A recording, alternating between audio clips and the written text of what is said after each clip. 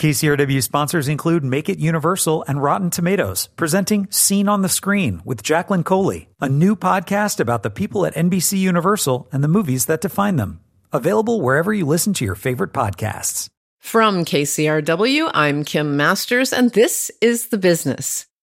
You're listening to a special preview of our conversation with writer Tony McNamara, who adapted a 1992 Alasdair Gray novel into the Academy Award-nominated Yorgos Lanthimos film, Poor Things. It seems that you, years ago, started talking about adapting this book, maybe even before you were making The Favourite, of course, with Yorgos Lanthimos. Yeah, we were. I'd done a few drafts of The Favourite, and he had told me about the book, and I think at the time he just made his Greek films. He hadn't made Lobster, so he was a bit like, I've got this Scottish book I'm kind of obsessed with, but no one will give me any money for it because it's pretty weird. And then then they made The Lobster, and it was like, oh, maybe you could get some money to develop it. And so that was like 2017, I think the year before we shot The Favourite, or around that time. He gave me the book and we started from there. The book with the very long, it's a 1992 Alasdair Gray novel titled Poor Things, Episodes from the Early Life of Archibald McCandless, MD, Scottish Public Health Officer. You shortened that. You got at the point in the project, it was shortened. And I guess I read that Yorgos went to see the author in Scotland. At the time, he was something in his 80s, and he just kind of said, sure, you go ahead, make this. Yeah, I think they just hit it off. He was texting me pictures and going, and he was, Alice was a great artist, and I think they just were sort of clicked. And he went for the weekend, and he came back and texted me and goes, he'll let us do it. And we went from there. He went to Glasgow, and then after that, you made it not in Glasgow. And I know you've talked about why, but tell our listeners what guided that decision. Yeah, it was a mix of things. It was, I think because the movie was going to be, there's a lot to take in the first act. That's one, yes, indeed. That's one way of putting it. So I think I was very I think we talked about it, and there's a lot in the book about Scottish nationalism. A lot of the book is about that. That, you might notice, is also not in the movie. I did notice that, I think we felt like we were creating this fantasy world, and we had a lot of information about characters and about the setup of who Baxter was and what Bella was and how all that would operate. And the idea the audience then had to get across that it was Glasgow and what that meant, whereas I think we felt like if we set it in London, and it's not it's an idea of London, that was just something that didn't matter, and the audience didn't have to think about the fact that it was in that. And also I think in terms of the novel, it is a lot about Scottish nationalism, and our movie was not going to be that. And so it felt sort of like we were going to sort of pay homage in this slightly kind of insincere way. We're going to sit in Glasgow and do nothing about the fact that the book is about Scottish nationalism. And the movie we were making was about Bella, which is a piece of the novel. And so I think we felt like, in a filmmaker terms, in terms of an audience grappling with it, it was sort of like a sort of expedient decision or creative decision on some level. Yes, that would be there is already a lot, as you say, and then it would be that much more. Like, why are we in Scotland? Would be. Yeah, a little bit. There's not a specific period of the film, but it's kind of 19th century-ish. And I think we're used to the many great English novels from that era, and it's not so much of a thought. You don't have to think too much about why are we in London, right? So not only did Yorgos and then you think of this well before, I imagine, Searchlight was ready to make it. And check me if I'm wrong. Did Searchlight just greenlight this like a normal movie? This was not like any independent production scraping for the money.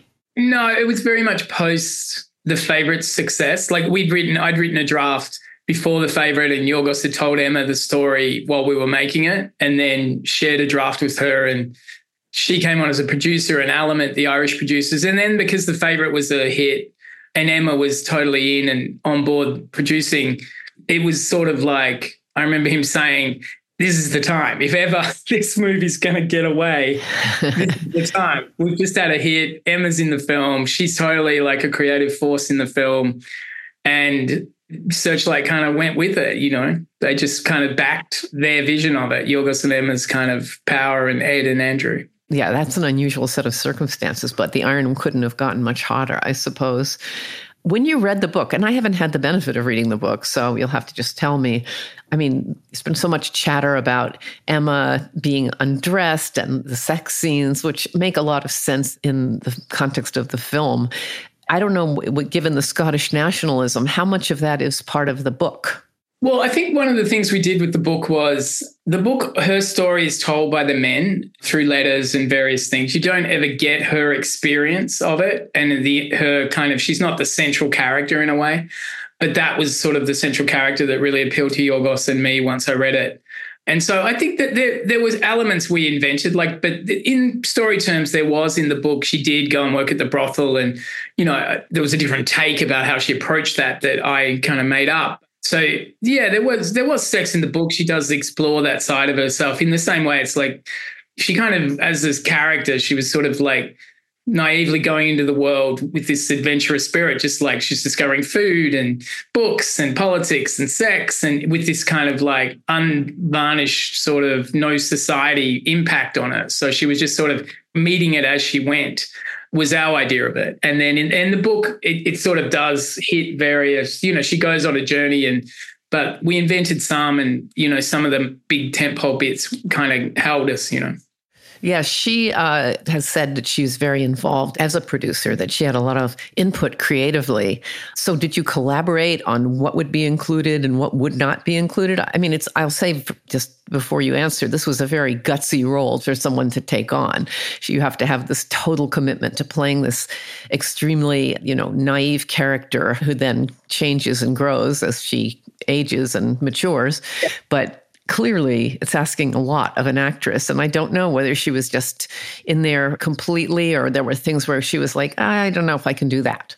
No, I think it was because it had such a process to it, in the sense that from the time Emma came on to the time we made the film, it was 3 or 4 years. And there was a whole process of how we would think through everything and, that aspect. But every aspect of the film was sort of, Yorgos is very meticulous, and him and Emma are, to me, this is their film. They're the duo who kind of created Bella and, the physicality. So they were, I kind of can't separate them in this film in a lot of ways, even though he's the director and she's the actor, because they're both producers, and she was just involved in every aspect of it, so down to words in rehearsal, just kind of everything. So I think a Yorgos film is very much a team, and he and her were like the head of that team. So she was involved in everything, how the physicality of it, how everything would be approached. She was always in those conversations with him the whole time, And I think that's why, it's such an invested, incredible performance,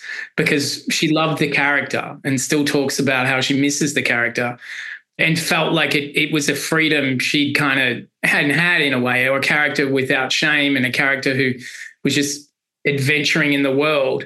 Her spirit is in that character. And I think because she was she was the first person to read the script other than Yorgos and I.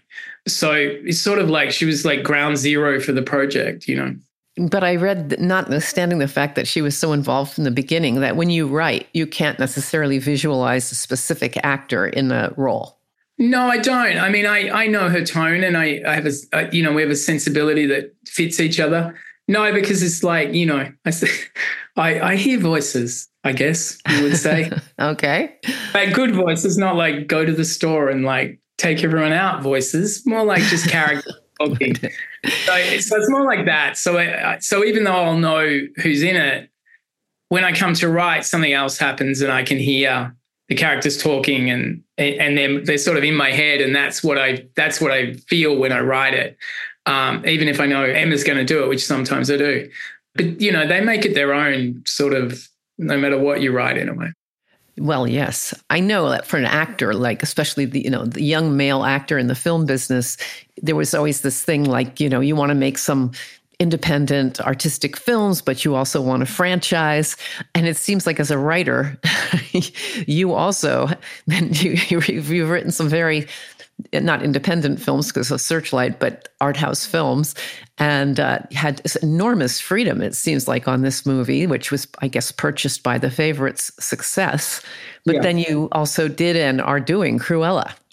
Yeah, I mean, that was just a sort of lucky thing where Craig Gillespie, who I'd worked with, and Emma were looking for someone and both thought of me, and, we all get on. And so, yeah, I mean, they're different experiences, but all the basics are sort of the same. But I mean, obviously a big franchise movie is a different animal in lots of ways, but the stuff, what you do in your room when you're writing the script and it's just you and a yellow pad and a whiteboard, it's the same thing, and a different approach and there's much more to a big franchise movie, and there's many more people invested in a way. Yorgos is very much his own thing, and, has a very singular vision, and it's kept very private to us for a long time. Whereas the big studio movie is a bigger thing, but everyone's invested in the same thing. They're all trying to make a good film. So, yeah, but I've been lucky to be able to do both. Tune into The Business on March 8th to hear the full interview with McNamara. He shares how his toddler inspired him to write Emma Stone's favorite line in the Academy Award-nominated screenplay. KCRW sponsors include Make It Universal and Rotten Tomatoes, presenting Scene on the Screen with Jacqueline Coley, a new podcast about the people at NBC Universal and the movies that define them. Available wherever you listen to your favorite podcasts.